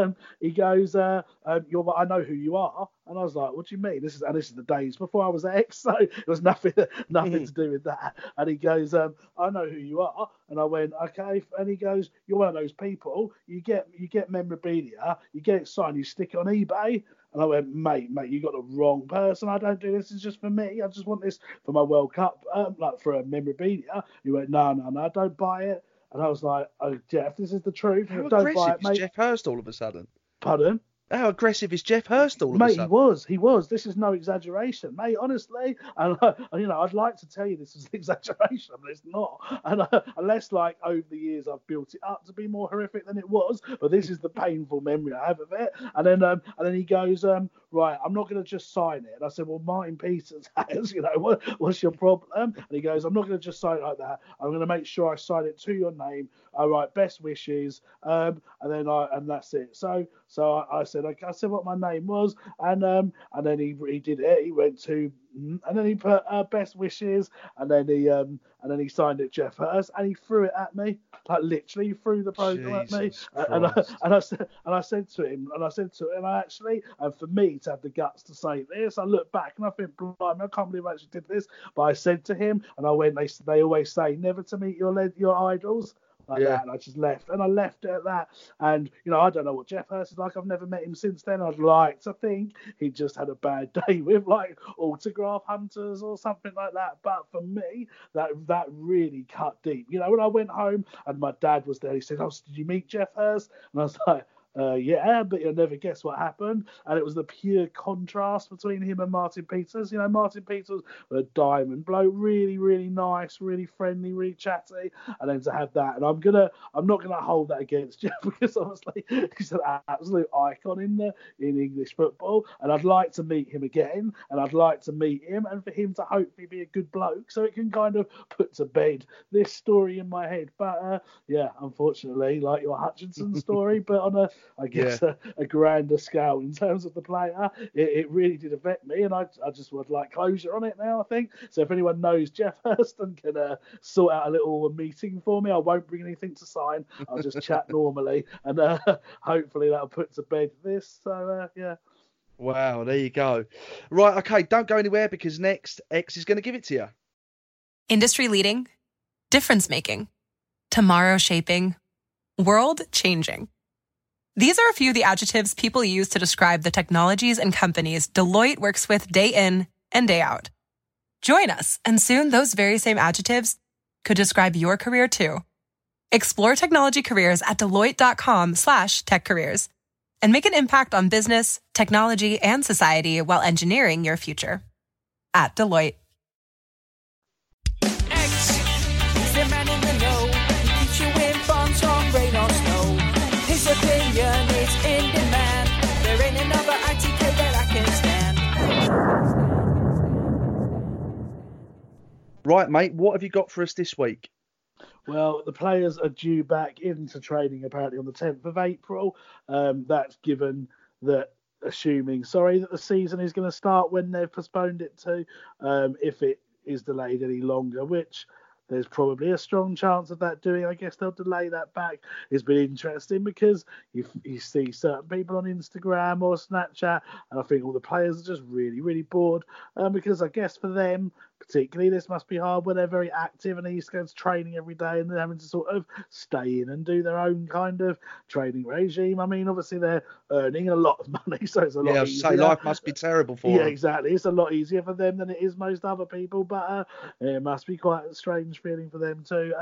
So there was talk of Declan Rice and Chelsea being interested. I think Chelsea, like all big clubs, have been monitoring him for a long time now, and they are interested. Obviously, Declan's a big Chelsea fan as a kid. I know they released him, so you'd hope that he'd stick two fingers up to them. But he is a massive Chelsea fan. It's all hypothetical at the moment because there has been no bid. It would be silly if these clubs weren't interested in him. There has been no bid. Whether there will be a bid, I don't know. No one really knows what's happening in the football world at the moment, even in terms of whether this season's going to be finished, who's the promoted teams, will Liverpool win the league, and so on. So all things like transfers and contract renewals and who's going to be captain next year and all this stuff is all just guesswork by certain people to try and keep clicks to their website. There is nothing going on really because they're all in quarantine. So how anything can go on? Obviously they can talk via phone and stuff, but no one knows what's happening with anything. The Euros have been cancelled, so everything is just guesswork at the moment. So I'd rather not report any news than just say stuff for the sake of saying it. And I've always been that way. So that's the way I work. If it's factual, or at least from good sources, I'll say something, but at the moment nothing's happening. So that's it really. So someone said to me the other day that they'd really like to sort of know some of my sort of tips of the Championship, because obviously I recommended Morrison back in the day. I was saying how good he was. I said that Norwich right back's really good as well. And I also said that Bowen was, and he was one of the players that Do you mean Maddison? What did I say? Morrison. Oh, did I? That shows how much I rate him. That slipped through the net. Yeah, exactly. That's how much I rate him. Then I don't even know his name, but I think that's why West Ham didn't sign him, because you spelled it wrong. Yeah, probably. I think it's because I've got like Morrison's and Sainsbury's and Tesco's all on the brain at the moment, just trying to get toilet roll and stuff. So I think it's probably ingrained. But so I did mean Maddison and Bowen as well. I was very behind that. So a few people have said who to sign, and there won't be any shocks in here because a lot of these players would have been known anyway. But I think West Brom have got a few decent players there. They've got a guy called Nathan Ferguson who's played I think he can play across the back line, but he's played at fullback. He's only young. He's 19, meant to be very talented, and from what I've seen of him, he looks it. They've also got a goalkeeper. He's on loan from Manchester United. He's named Johnson. He's 27. I think Man United want to keep him, but he's certainly better than Championship level. And at the moment, I think he was on loan at Aston Villa last year or the year before. His career is basically loan, so it'd be interesting to see if he can kick on at all. A couple of other players sort of that I like.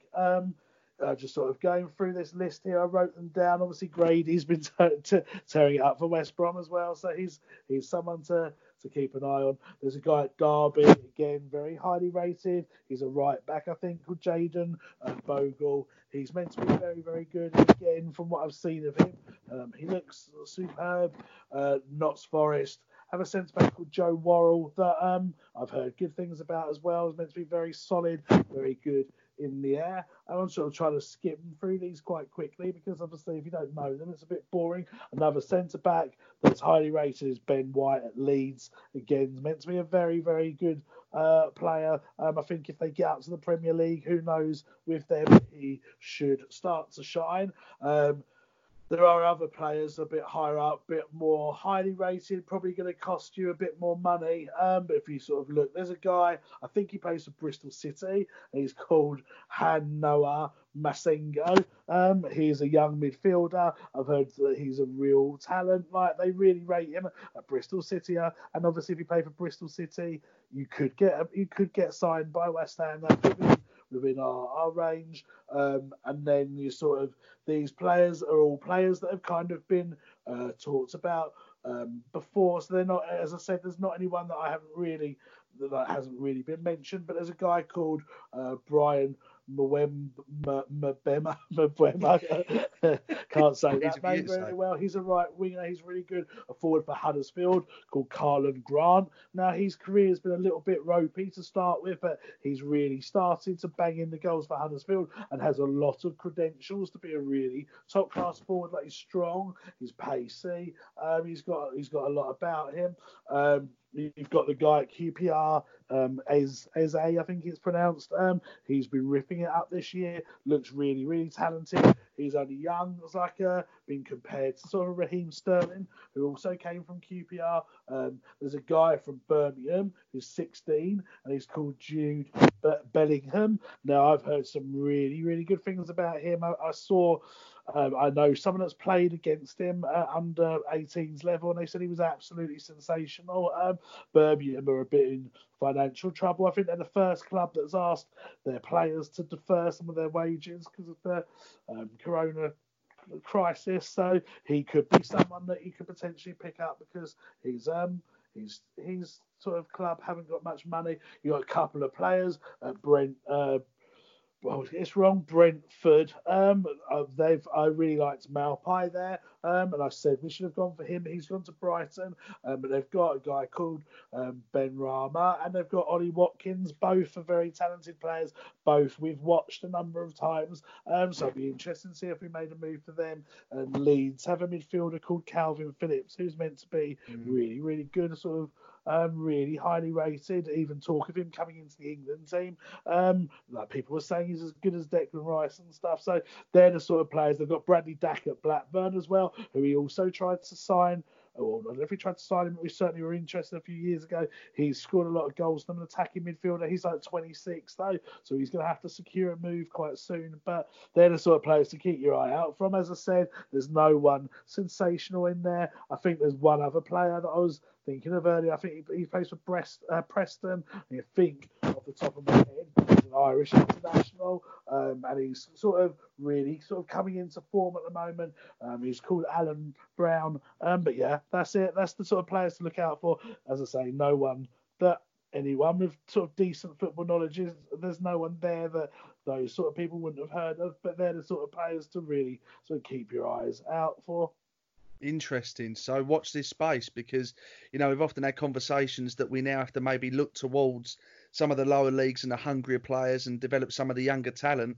And there's a cluster of players there that you've mentioned that could become stars. Who knows? So I would rather we sign them, mate, than look abroad. And if you think, if Norwich do go down, there's a couple of decent young players in Norwich's squad as well. Or if even I just think these players just offer more. Even you think Mitrovic, yes, he's a foreigner, but he's scoring goals for Fulham. He's shown that he'd stick by them in the Championship. I'd rather we sign these players, the players that I've listed, because look at the impact Maddison's had, look at the impact that Bowen's had, look at the impact that Mings has had, and Carl Walker and Dele Alli and all Harry these Maguire, players. Robertson, there's a long there list. There you go, mate. If you was to pick, even Van Dijk, was at Celtic and Southampton. So, it's not like they've come from the top teams to be at a top team. They've been picked from these sort of lower leagues and made their way up. Sadio Mane, was at Southampton before going to Liverpool. There's a lot of these players have had to make a step up. John Stones, he was playing I know he's not had a great season this year, but he was playing for Barnsley. You go through most of that England squad, and they started their career or they've played at a lower league team, and now they're like multi-million-pound players. So I just think West Ham need to shift from trying to pick up these Brazilian superstars or players that could turn good, and pick up some British, not necessarily British, but British-based players that have proven it in this league. Yeah, it's hard to disagree with that. Right, okay, mate, good stuff. Very interesting, as always. For those listening, stay with us, because the next part is the last part where we answer questions from our collective followers on social media. X is the man in the know. He keeps you informed on rain or snow. His opinion is in demand. There ain't another ITK that I can stand. When you love riding a motorcycle, you want to ride it everywhere, even getting a dental checkup. Mr. Carter, wouldn't you prefer the chair? I'm fine on my bike, Doc. Well, let me know if you feel any discomfort. And when you love saving money, you want to save even more. That's why Geico makes it easy to bundle your motorcycle and car insurance. All done, Mr. Carter. Remember to brush, floss, and lubricate your drive chain regularly. Kickstart your savings with Geico Motorcycle. Bundle and save on the things you love. Welcome back to the final part of the show. As always, a big thank you to everyone that's taken the time to give us your questions. And this week, I'm going to read them out, starting with the first one that's from @IrishIron2. So glad to hear you're still trying to keep things going. Do you think the current crisis will actually put some perspective into fans when the season restarts or starts next season, and they won't be so fickle or moan about the slightest thing? It's tricky, isn't it? Because I think in some ways what's going on now, well, in all ways, what's going on now is absolutely awful. It's such a surreal situation to be in. It's awful how many people are having their lives completely destroyed by something like this that we never would have predicted. It's it's such a horrible thing. But if you're trying to look for positives, I took my one walk that I'm allowed to do today with my kids, and we sort of walked around the block, and it was sunny. There wasn't cars on the streets. The birds were tweeting. There was no planes in the sky. It just felt like I don't know, more peaceful somehow. Like, I know that's because it sounds apocalyptic, doesn't it? Like it's the end of the world sometimes. It does, and it was so weird. But then I'm trying to think like what it will be like, because we don't know when this is going to end. But when it does end and we start to get normality back, so we can go to the pub, we can go to restaurants, we can watch football, we can go to Ibiza hopefully, or America or wherever. Can't go to Australia now already, that's gone, but go to these places. I think it will make you appreciate it more, definitely. But I think in some ways, not that I would ever wish this upon anyone, but maybe life did need a sort of a check, checking what we were doing, a sort of, like a pause. You need to sort of sort things out. And yes, it's horrendous what's happening, and I wouldn't wish this upon anyone. But when things have all sorted themselves out, hopefully it will make people better towards each other, rather than this hoarding of like toilet paper and that selfish mentality when we come out the end of it. I hope people are nicer to each other. I hope the world's a better place. And to get less deep, I hope football is a bit more enjoyable again, like, because we'll have missed it. So yeah, maybe it will do. But then that said, you can imagine whatever the first game back is, if West Ham lose 3-0, we'll probably all soon be back to the ways we were before. Yeah, I don't think it's going to make a difference. Obviously, at the moment, people have more important things to worry about. But I think it's in our nature and it's in our DNA to have a moan and just sort of express the years and years of pain and frustration we've always felt as West Ham fans. And I don't think that's going to change because of what's happening now. And as soon as this is pieced back together, exactly like you say, we'll have one bad result and then suddenly Twitter will be Twitter again and everyone will be everyone. So unfortunately, whilst it's a nice idea, I can't see it having an impact, to be honest with you. Yeah. But that's that's the world we live in. Well, it's really surreal because I'm, as you know, I'm still a key worker, so I'm still going to work. I didn't today, but I will be on Friday, and I have been Monday and Tuesday, and I will be next week, and I will be for the foreseeable future. And it is a very, very, very strange scenario at the moment, like you're going out and you almost feel guilty that you're out of the house. But I don't want to go. I wish I could stay in, but I'm under instruction that I have to go into work, and it's just a very, very strange world we're living in at the moment, and something that our generations never witnessed before. So it's so hard to predict. It's so hard to predict what's going to happen with the football season, what's going to happen with contracts, what's going to happen with transfers. The Euros have been postponed, the Olympics have been postponed now. Like, I think life is going to take a long time to get back to normality, but as you say, there's more important things to worry about, and I just pray that as few people are affected by this as possible. That's right, yeah. And and just to kind of echo what a lot of people have said, rightfully so, a massive shout out to anyone involved in the NHS. It's under a lot of strain at the moment, that's helping, and equally our thoughts are with those that are self-employed, where the future's looking a little bit bleak at the moment. I know some of them personally, and this is really making people think about whether they can pay their mortgage in coming months. So this is a real dark time for a lot of people, but whoever's involved in whatever capacity, I wish you luck and I wish you well. This comes from @Christoph197. Given our owners' wealth is partly based on the retail sector, are they expenses of our club? That's a good question. Do you know what? I hadn't even thought of that. It hadn't even came into my mind, but it's actually a very good point. When the club are looking for excuses, that would be the obvious one, won't it? I can't imagine. I can't imagine like Anne Summers' sales have been too great over. I reckon they've gone through the roof with everyone being. Well, I was going to say if people are stuck in the house, there's not much else to do, I guess. So maybe they have gone up. I don't know, but that will be the latest excuse that because of they haven't been able to make as much money. They don't have as much money for transfers. There's always an excuse for not spending money. I know. So. I know. Very true. This one's coming from @RoyPierce21. Evening, gents. Love the podcast and thanks for the effort you lads put in. Thanks for that, Roy. If you had to be isolated with 3 of our current squad players, who would it be and why? These three pick themselves for me, by the way. Well, I was. Is it men or women's team? You're a fucking nightmare. Well, I'd You'd never rather come out of quarantine if it was a women's team. Pardon? You'd never want to come out of quarantine if it was a women's team. Well, it depends which one of them is, but I might not come out in some of them. But but I think I think if it was from the men's team, I'd probably go possibly them, maybe Antonio, Rice, and Snodgrass. I think. It's definitely between Antonio and Nobes. Just to mix it up, I'll say Nobes. But I think you've got four good lads there, so picking from three of them is picking three out of four is going to be tough.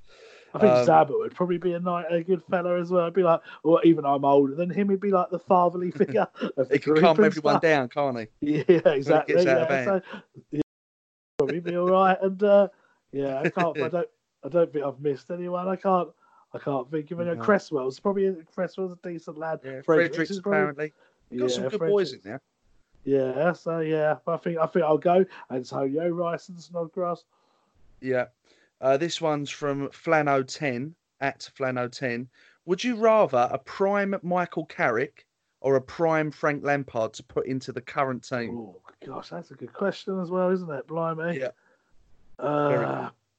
Oh dear, because I used to rate Carrick so much at West Ham. I used to think he was so underrated and was shadowed by the likes of Joe Cole and Lampard that people didn't realise exactly how good he was. And him alongside Declan Rice would be such a solid defensive midfield. But then that said, Lampard got the Ballon d'Or, was Chelsea's all-time top goal scorer. And probably at the peak of their careers was probably better than Carrick. So I think I'm going to go Lampard. Yeah, I think that is such a good question. And they're two tremendous players. I mean, based on what I think we need now, I'd probably be inclined to go with Michael Carrick because I think you've got Michael Carrick and Declan sitting in the middle of that park. I mean, that is a solid central mid there. I mean, I'd love Lampard at number 10. It's a toss of a coin, really. But I honestly think if it's based on what we need, I really think we're crying out for someone of a top level to come and sit next to Declan, who I believe should be defensive if we play 3 attacking midfielders and 1 up front, which is the ideal formation in my eyes, even though it looks like we're moving more towards 4-4-2. So for that reason, I would probably go Michael Carrick, I think. Yeah, see, the only other factor, and I feel strange choosing Lampard because I'm one of Carrick's biggest fans. I think he was a very underrated player. Another factor, though, for possibly choosing Lampard is at the moment, I think we really lack leaders. And I would say that Lampard is more of a leader than Michael Carrick. And so he would bring that, and he would bring goals from midfield. He'd bring penalties as well, because you'd be dropping Noble for him, I guess. So he'd be bringing penalties, free kicks. I think Lampard just gets it for me. It's strange, isn't it? You never really see many players shoot from range at West Ham, do you? No. We missed that as well. Just a variation of attempts. We missed that. And you get Antonio does. It's just that they end up in miles. So. Hang on, I think one's coming to me now. I'm going to catch it in a minute. Yeah, exactly. This one's from at Tony Maynard _97. With the supporters questionnaire returning such poor results, do you think the board will take action to do anything to the stadium? I don't think they can, to be honest with you. I don't think they've got much legal capacity to. So even if they wanted to, I don't think they'll do. I mean, they're going to try to corner off the ends, aren't they? They've said that that's going to happen. Whether it does or not, I don't know, because we often say we're going to do things that we don't. If we do that, it'll be interesting to see if that improves the stadium. I think it probably will, because it will bring it a bit closer, and then the shape of the kind of pitch and the surrounds would resemble more of a football stadium than an athletic stadium. So I think that would be a good move, and hopefully that would be what they do. But I'm just very sceptical that this board will do much at the moment, because I don't know. I just don't have much confidence at the moment. Yeah, I agree. This one's from ScoHammer88. That's at ScoHammer88. Is it just me, but this break from football is like a detox? Everything West Ham has been so negative for so long. it's nice to have a break away from it. Do you think that could also help the players if this season gets finished? It's funny, I was thinking about this the other day. Let's just say the games get played behind closed doors, which is the rumour that it's going to start again, and then all the games are going to be crammed in behind closed doors. Will that benefit West Ham, or will it be a hindrance? And I was thinking probably on the whole it might be a benefit, because the likes of Anderson and Lanzini and maybe Allaire possibly, who I would describe as kind of flair players or certainly big name players that really haven't performed to the standard I would like them to. I wonder how much of that is down to pressure from the fans and nerves. So if they don't, and because you often hear how good these players are in training, so effectively, if you're playing behind closed doors, it's almost like a training ground match. I wonder if it would make us better players, and also not to have that kind of negativity in the stand. I mean, I know the fans have been brilliant recently. I know they have, and I know the marches haven't affected that at all. But there's still, everyone knows how the fans feel about the board. So if you take that out of the equation, will it make West Ham a better team temporarily? And I was thinking possibly it will. But football on the whole will be absolutely awful. I was randomly flicking through Sky the other day, and it had an Australian League match on, and I think it was who was playing. There's a few British players, like a few like Premier League players that were playing. So I just watched it out of curiosity, but it had no fans. You got no fans, and it was absolutely awful. I couldn't watch for about more than 5 minutes, and they scored a goal, and it was quite a good goal as well. Actually, no, it was a decent finish. The keeper parried it, and then whoever the person was that tapped it in, it's that guy who used to play for Reading, Adam Lafondra. It was him. He tapped in the rebound, and it was a striker's instinct goal, but it just felt so weird. Like there was just no noise, and it's just going to be really weird. But I know what you mean in terms of a detox. I think certainly for me, I was beginning to not want to go to games, and I think now I miss it. And if a game was to be arranged in 2 weeks' time, I'd be buzzing for it. So yeah, maybe it will help. Yeah, I think in football terms, obviously, I think it's a godsend for West Ham. I really do. Yeah, definitely. Isn't it? It'd be even better, because this has just been an absolute nightmare and so stressful at times. I mean, even up until recently, and I probably still feel that we would go down this season. If someone gave me the opportunity to cancel this season, I'd bite their hand off for it. Oh yeah, 100%. I really do. I'd take it. I mean, you'd end up giving Corona Hammer of the Year, I think, if we ended up as a cancel. Yeah, I think you would. Because coronavirus, terrific little player.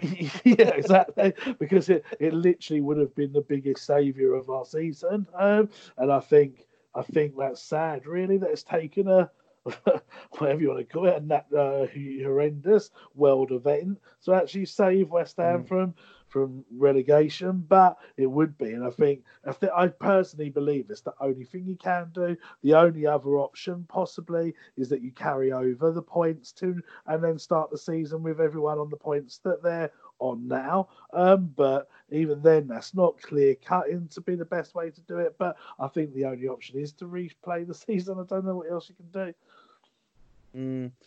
This one's from @W_Bellew. X and Dave, if you could travel back in time and relive watching one West Ham game live, which game would you choose and why? Well, the obvious one is the last one at the Boleyn. That's the obvious one, because that was just planet.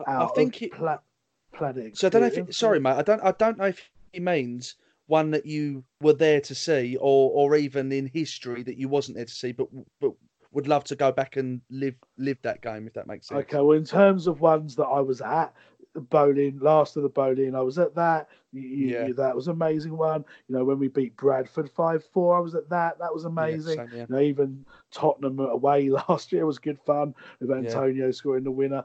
Tottenham 4-3 at home as well on Sky Sports, the famous Sky Sports windy broadcast was an incredible game as well. And Kitson, that was amazing. When we beat Man United in the Cup, when Spectre scored a couple, that was special. When we beat Everton in my first ever season in the Cup quarter-final, even when we lost 4-0 in the FA Cup semi-final and Billy Bonds Camp Army, I was at that game as well. Beating Man United 1-0 when Di Canio scored, I was at that. That was special. There's so many games. I mean, I was at when Tottenham when Darney scored the winner. That was good. So there's been loads of games. So I think Boleyn one would have to be the one that I would, if I could relive any, it would be that, just to have that last experience at Upton Park again, and knowing how much I would miss it. I think you just sample it so much. So I think it'd be that game. In terms of games that I wasn't at, I think the 1980 Cup final would have to be the best one, because, you know, West Ham were the underdogs. They were the League One side. Trevor Brookins scored the winner. You know, he scored it early on. So you had the rest of the game if you knew what the result was. I forgot the playoff final. That was a good one. Playoff final with Carlton Cole scoring the winner was special. But yeah, that, I think the one I wasn't at, 1980 Cup final, I think would be the one that I would choose. Yeah, it's hard to disagree with any of them, to be honest with you. I mean, one before my time that I wish I would have been at is the game against Eintracht Frankfurt. Yeah, I've heard about that. I mean, I've only heard about it, and I've only seen the VHS tapes, of course. But you look at the performance on that day, the players that were on display.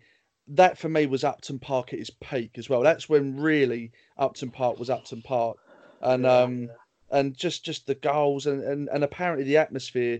You know, some of our listeners will be lucky enough to have remembered it, maybe even been there. But I've been told that the atmosphere that night was just immeasurable, just literally that the roof came off. And I'd love to have been at that game. But yeah, other than that, it's obviously you've got the 70s Cup finals as well. But there's so many, you know, amidst all the misery, there are some good memories thrown in there as well. Well, yeah, I mean, I just remember the game that we didn't even win it either, but that one against Man United when Ludo played how he did and we stopped them winning the league. That atmosphere was special. I was at that game as well. So, yeah, there's been a few. Tevez at Old Trafford in the circumstances that he scored that in. Di Canio's last home goal for us against Chelsea. That was amazing as well. So, yeah, there's been so many. And like you say, amongst all the disappointment, there have been some highlights. Yeah, absolutely. And let's hope we can get some more of their memories back moving forward, Because I think it's fair to say West Ham fans are due a bloody break, aren't we? Yeah. Right, okay, that is the end of the show. So, as always, thanks for listening and giving us your questions. Please take the advice of staying at home seriously and look after yourselves. Be lucky, and until next week, come on, you Irons. Geico presents Daily Affirmations. Repeat after me. Our thoughts are like the ocean. Our thoughts are like the ocean. Our thoughts create our reality. Our thoughts create our reality. We're thinking Geico offers claim service 24/7 with personalised attention from an assigned team. Geico offers claim service? I wasn't thinking that. We think it and it becomes our reality. So, what about washboard abs? Just give it a go. Think really hard. Okay, abs. Yep, keep thinking. To manifest more Geico in your life, go to geico.com. It's Macy's Labor Day sale, so gear up as summer cools down with 30% off timeless looks from Levi's and specials like 30 to 50% off statement-making shoes for her and 60% off luggage from Samsonite and more. Or use your coupon or Macy's card and get an extra 20% off more great deals. Plus, Star Rewards members can earn rewards even faster during Macy's Star Money Bonus Days, going on now. Savings off regular sale and clearance prices. Exclusions apply. The TalkSport Fan Network is proudly teaming up with Free for Mental Health Awareness Week this year. As football fans, we often pride ourselves on knowing everything, from which substitution can turn the game around to the quickest route home to beat the crowds. However, when it comes to discussing feelings with our friends, we might not always feel as confident. That's why we're here to equip you with the right tools so you can reach out to those who can help. If your mates are struggling, let them know that the Samaritans are free to call on 116-123. That's 116-123. They are there to listen without judgment or pressure, 24/7, 365 days of the year. Let's all take a moment to talk more than football. Away days are great, but there's nothing quite like playing at home. The same goes for McDonald's. Maximise your home ground advantage with McDelivery. Order now on the McDonald's app. At participating restaurants, 18+, serving times, delivery fee and terms apply. See mcdonalds.com. This podcast is proud to be part of the TalkSport Fan Network. TalkSport. Powered by fans.